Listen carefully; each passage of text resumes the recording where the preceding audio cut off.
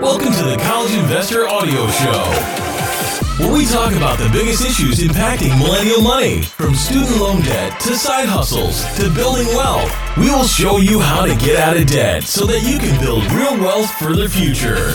Hi, welcome to the College Investor Audio Show. Today, and maybe you clicked on this because you're like, oh yeah, I've heard of this and I want to know more about it. The CashApp.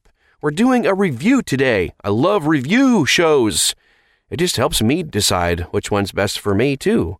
We're all helping each other out. So let's talk about the CashApp, money transfer, investing, and crypto. Who is CashApp? Well, they're actually a part of Square. The app allows businesses and individuals to send and receive money using a debit or credit card. CashApp, based in San Francisco, California.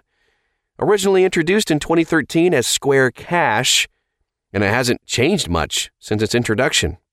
What do they offer? Okay, so CashApp allows sending and receiving cash using credit or debit card, also available for businesses and individuals. Although, if you plan to use both account types, you'll want to create an account for each. And once you receive money, you'll need to transfer it from CashApp to your bank account. Using a linked bank account or debit card, you can transfer funds in about 3 days. Instant transfers, of course, available for an additional fee.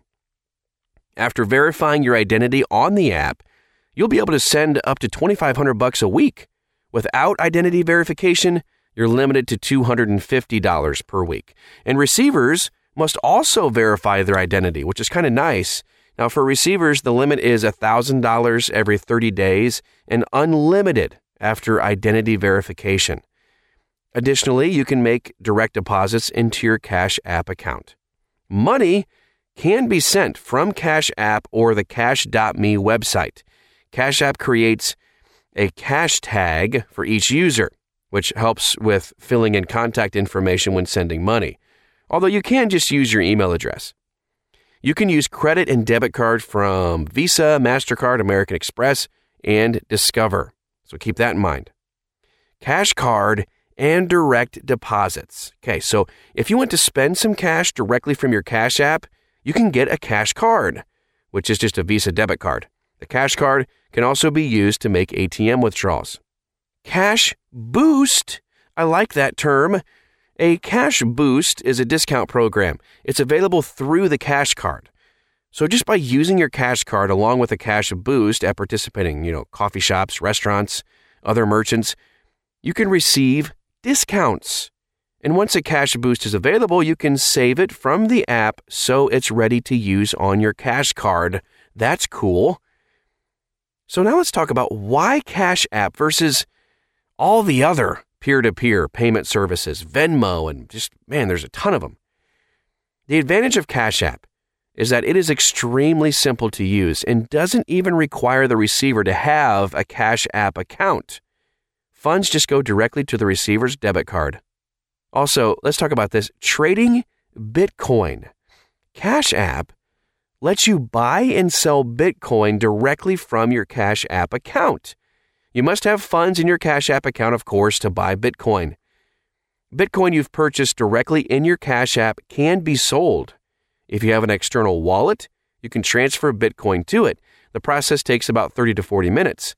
You can also deposit up to $10,000 worth of Bitcoin in any 7-day period. On the Apple App Store, CashApp has a 4.6 out of 5 rating, with a total of over 290,000 ratings. On the Google Play Store, it's not doing as well. It's got a 3.8 out of 5 rating, a total of around 125,000 ratings. Some features of the app include an activity history, listing of contacts that you've entered in, just for quicker sending of cash. Are there any fees? Well, yeah, of course. There's a 3% fee to send cash via a credit card. There's no fee for sending cash using a debit card. And receivers of cash are actually not charged any fee. Instant deposits, that's where the fee comes in, they're anywhere between 1 to 1.5% fee. Receiving payments on a business account, that's going to be a 1.5% fee. Not too bad. So how do you open up one of these accounts? It's simple. Just go to cash.app. That's it.